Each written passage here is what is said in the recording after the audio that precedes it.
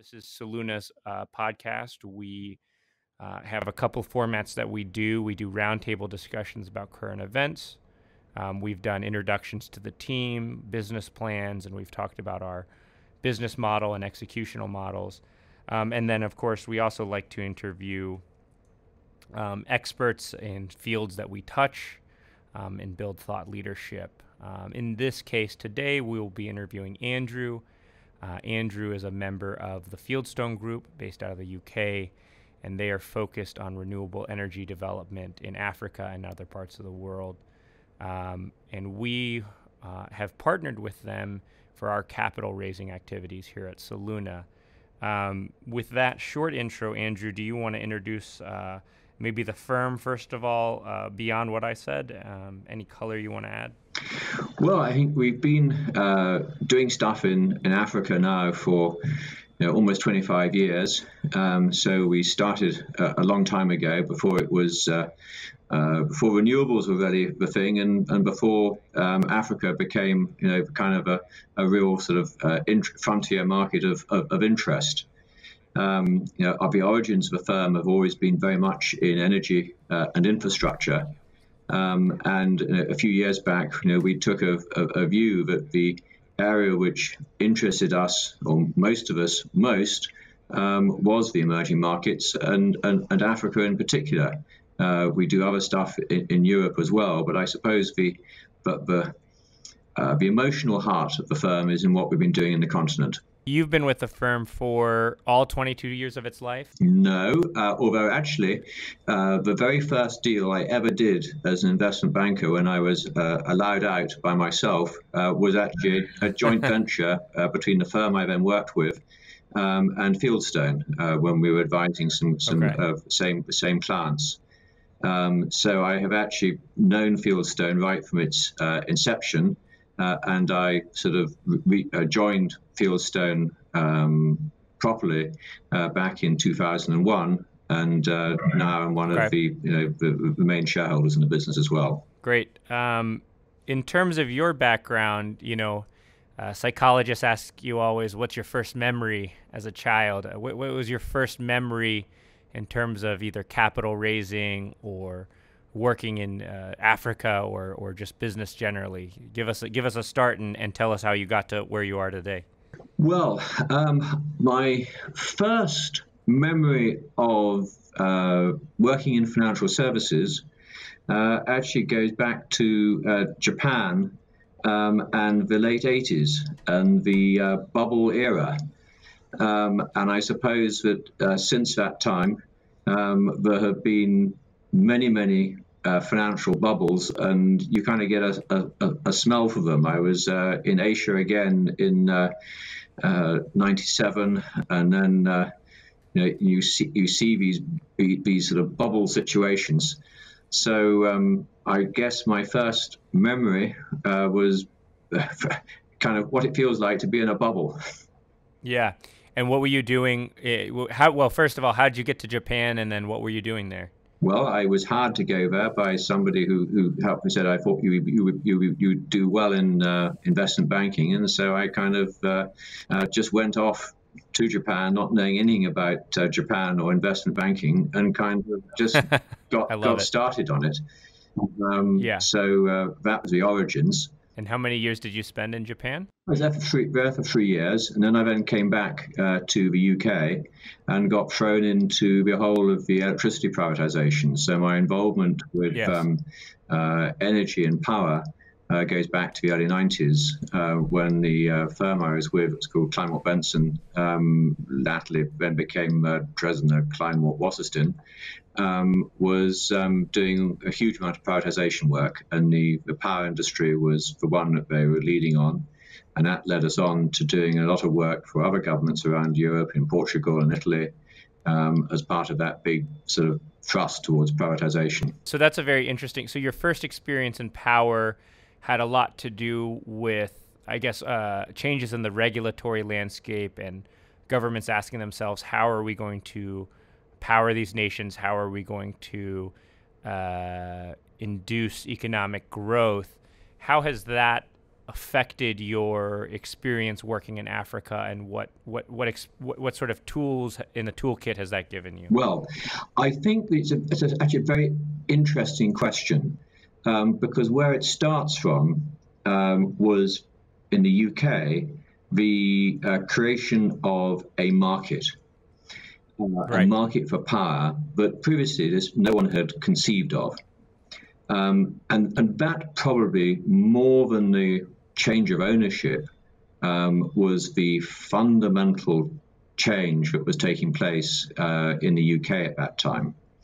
And in some ways, you could say, well, as far as Africa is concerned, that has not really been a feature of the market. The traditional market in Africa has been, big projects, long-term PPAs, and a kind of a rather sort of static approach.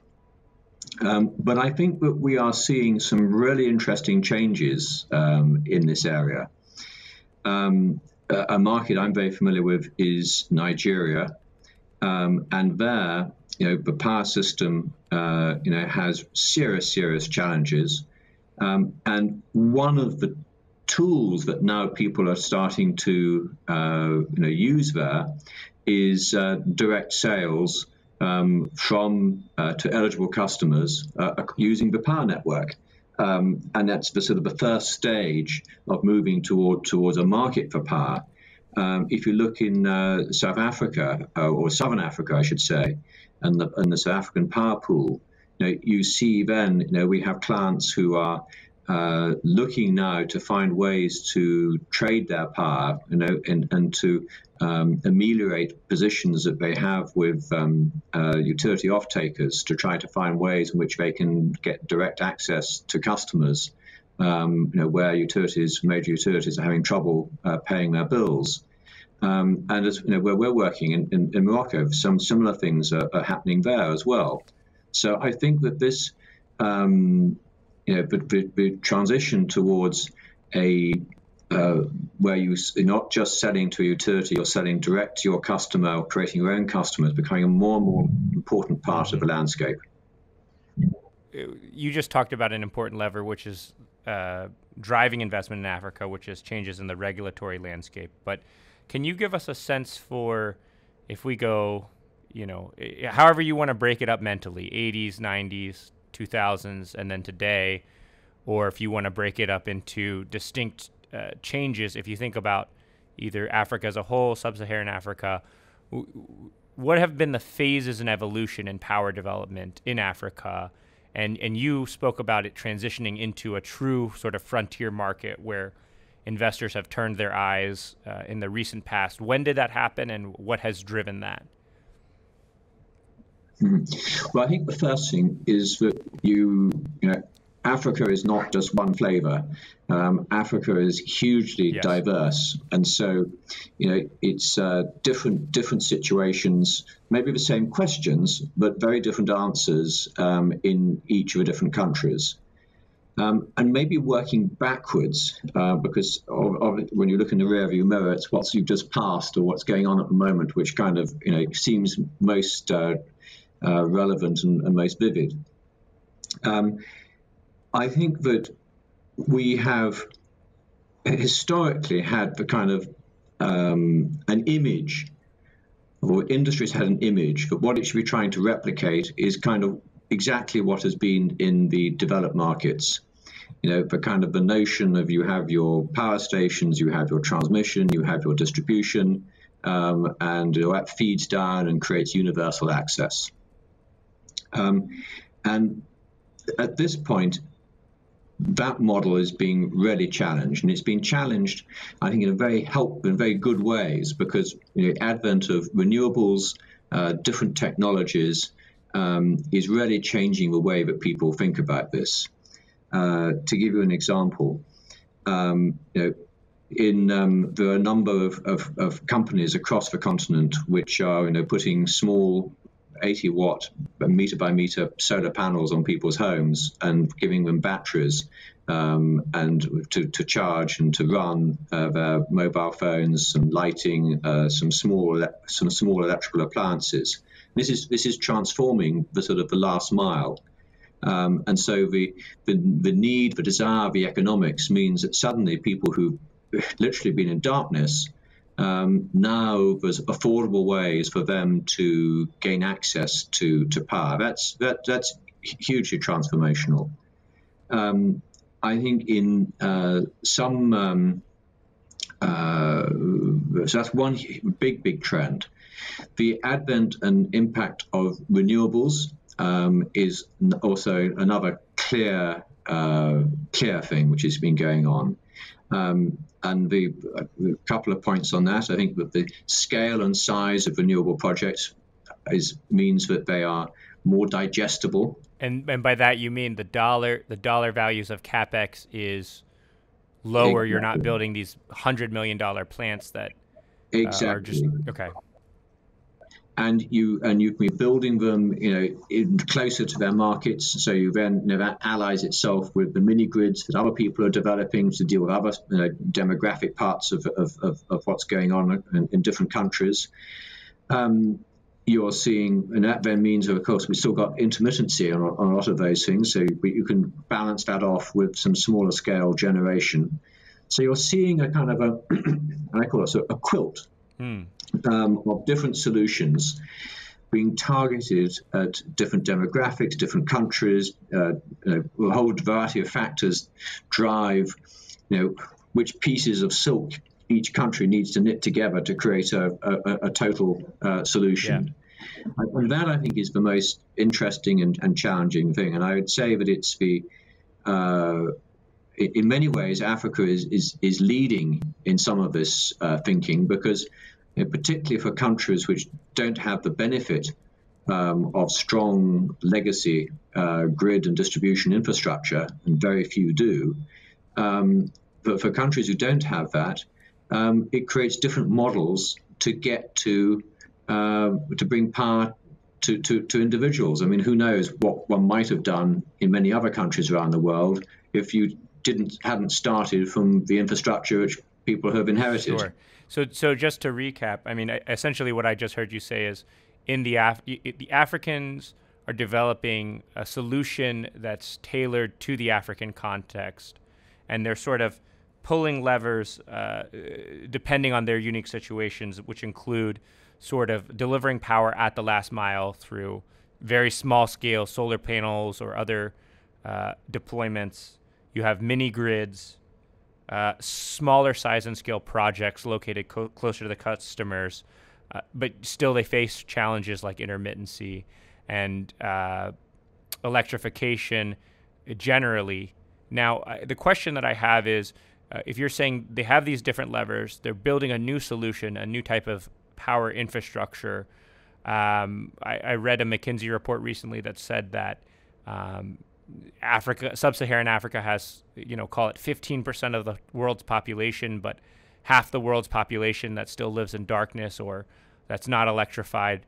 If you say, okay, there's a new grid framework, a new infrastructure that's being overlaid to solve these problems, what has to date impeded a more traditional infrastructure or system from rising in these countries? Is it geopolitical? Is it lack of capital? Is it regulatory? What has impeded a deployment of a more, let's call it, conventional energy infrastructure? I need to unpack that question a little bit. Sure. I think that within the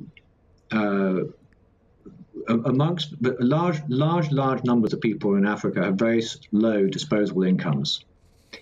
And for that demographic, the cost of bringing a wire to the home is very high for utility, because the load and the amount of money that people can afford from their wallet to buy power is limited. And so a lot of the challenge there has been, this is not really a particularly economically efficient solution for those people. the new technology is making that a very different proposition. It may be that in areas which have got some reasonable amount of disposable income, the mini grid helps because you group people together and you're not having to bring the power in from a long distance where the generation was. For people who are a farmer sitting in the middle of a country, to be able to have he may not live in the village, so to have a rooftop solar thing absolutely is so much, the cost is $150 compared to $1,000, whatever it may be, to bring a wire to him. Mm-hmm. So there's a appropriateness of the technology given the consumption and the wallet that people have to spend, in order to get a return, because otherwise, if you subsidize it, which is the alternative, it puts a huge burden on the utilities. Mm-hmm. Then if you then start going away from that demographic, I think that in many countries, the utilities, if you take the major urban, major cities, there you have got across many places electricity systems which simply do not function properly, and there it is fundamentally for a combination of lack of investment and an inability to collect tariffs. Either tariffs have been too low, or have been, or high levels of technical and non-technical losses. So you can't sustain a power system unless you have got the money coming into it. And these are people who are not, they can't be subsidized, because they got no economic justification to be subsidized. These may be middle class people who, in the context of the country we live in, are well off. Yep. So if you don't set tariffs at the right level, if you start to treat this as a public service in the sense of a universal benefit, you very soon have the most expensive power of all, which is the power you don't have. Let's talk about the demand side of the equation. You said earlier, people in rural areas, they can't bring a wire to themselves because they have low levels of disposable income. It's hard to justify that cost. You could argue conversely that because they don't have access to power, they're not able to generate the incomes. As electrification comes to Africa, how does that sort of demand change? How is the demand changing today, both in rural and urban areas? And how does electrification change the nature of demand? Does that result in more demand for more electricity itself? You said something there, there are examples of exactly what you talked about, where people have gone to develop mini grids, and they have come across situations where they've realized that people actually are economically inactive. So to pay for the power, they then had to do other developmental activities to assist people to empower them so they actually do become economically active, and in that way start to be able to pay their bills. But that would be to say that was the whole situation. It wouldn't be true. Mm-hmm. There are lots of places where simply having light and power to be able to people are already consuming power, or they use kerosene lamps for their lighting, which is a very expensive form of lighting. They are charging their mobile phones, but they have to go to somebody who's got a source of power and is running a generator or a battery, and who will give them that ability to recharge their mobile phone. I mean, there are a lot of people who their current energy is very expensive. So Yes. alternatives have a ready pickup on an economic basis. What about in urban areas? Are rates of electrification, and you can talk, you can break it down even further. I just, I'm holding it to the level that I understand. But if you look at urban areas in Africa, is, the intermittency problem, does it persist? Is that going down? And is demand, I mean, we're looking at big data center deployments in places like South Africa. Intermittency is vital to these types of technology in terms of it's a pernicious problem. So, is the demand in urban areas changing as well?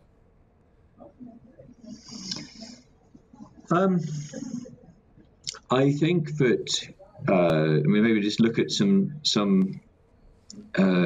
examples. I think if you look at the demand in say a city like Lagos, demand for power is going up.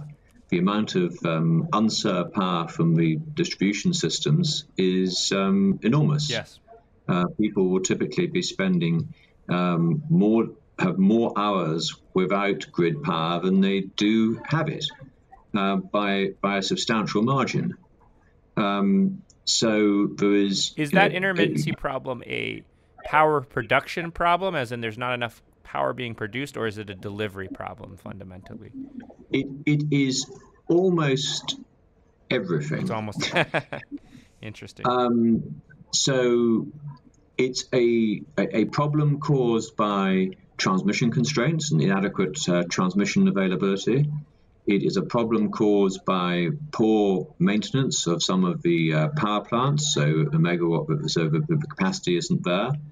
I mean, the statistics would show you that in Nigeria, demand or output has very rarely exceeded 4,000 megawatts at any point in time for 8-10 years or so. Wow. Yet the economy has grown in that time. So, I mean, it's absolutely the case that demand for power has far outreached the has grown, and the capability and the investment ability to deliver that power from the grid has simply not kept pace in any which way. So what people are doing is, all industry is running on its own generation, depending where that is. Some of it would be diesel fired, some of it would be gas fired or CNG, compressed natural gas.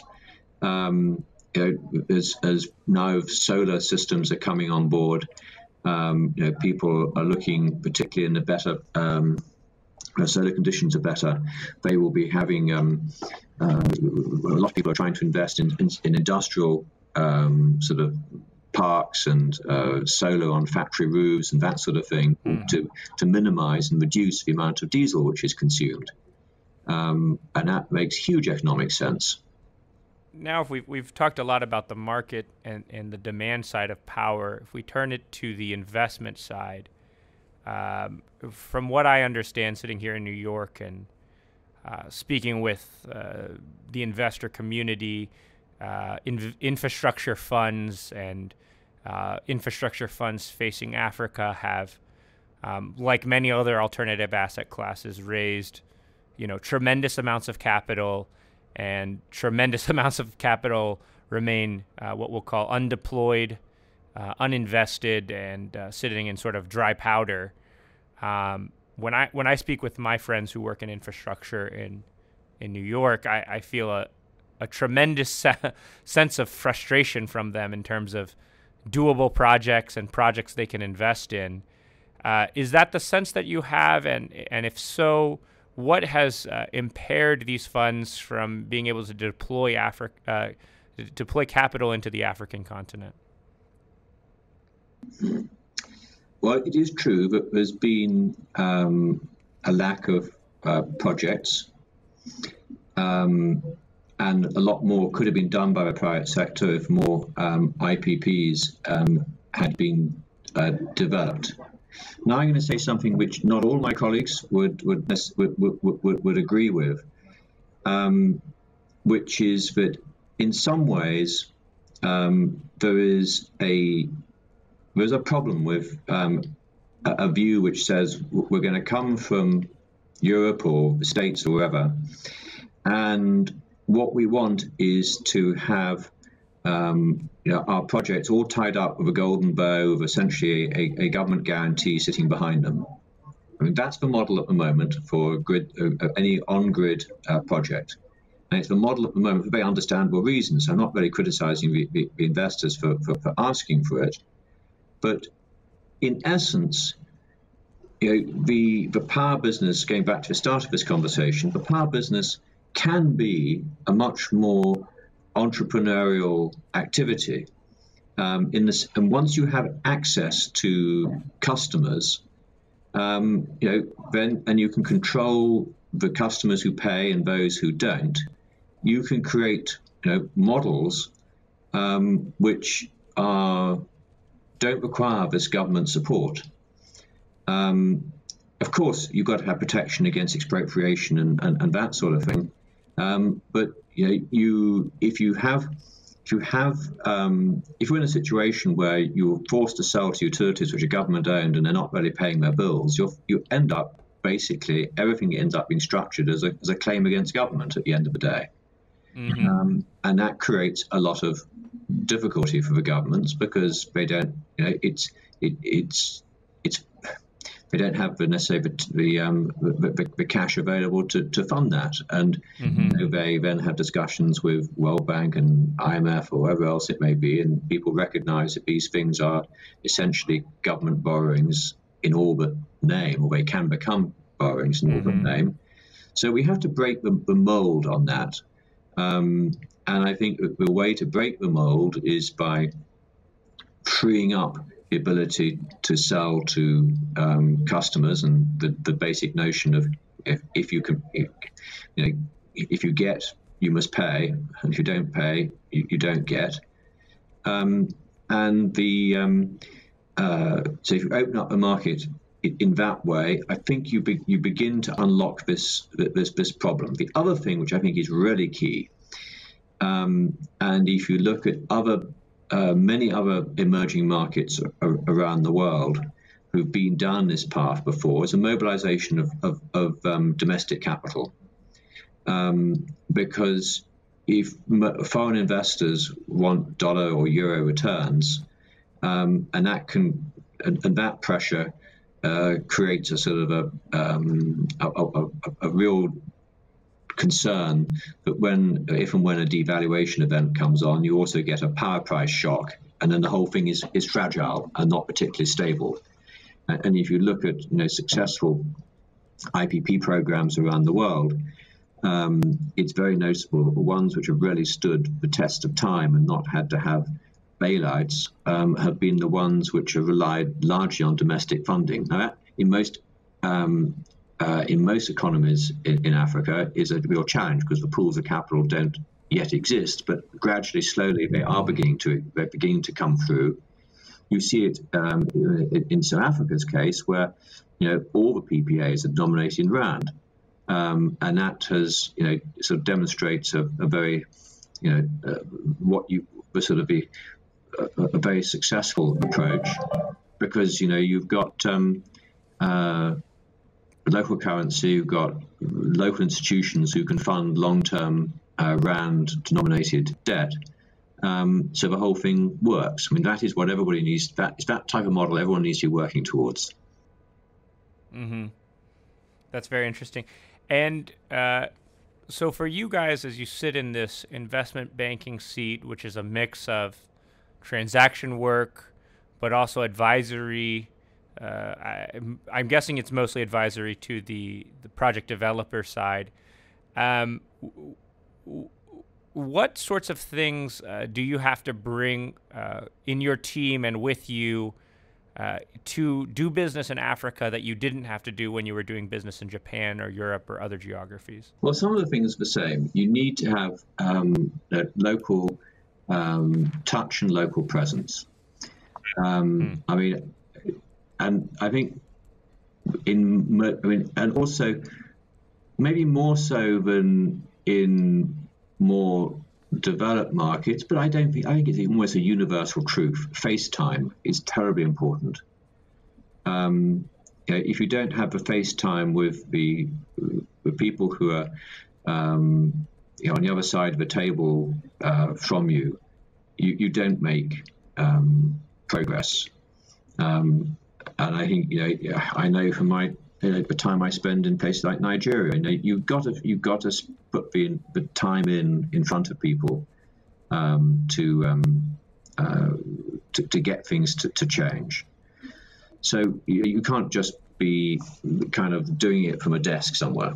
So that I think is maybe I don't know. You may ask me the question again, but it's that's kind of one of the most important things. No, that's great.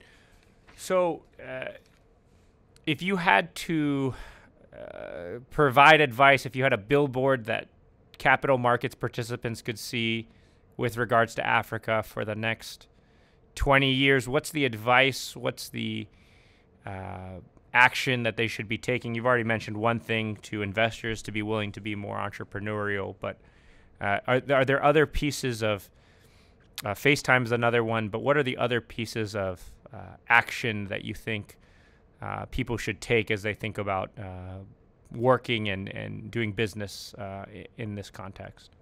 I think that the three features that we're going to have going forwards is, one, much greater reliance on local sources of capital.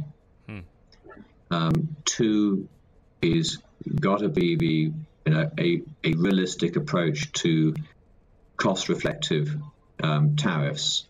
And we have to have a situation where people are, if you don't pay you don't get. I mean, it's a vital thing. And I think the third thing is going to be this quilt of different solutions to tend to different demographics and local situations, which will make up the kind of the A to Z of the power industry, whether you're a big industrial or whether you're at the other end of the spectrum, somebody sitting in a very remote place tending a farm. Well, this has been fascinating, Andrew. I want to thank you for your time and really enjoyed the interview today, and look forward to continuing to work with you on our project. Well, so do I. Thank you very much. All right. Thank you. Have a good day. Bye.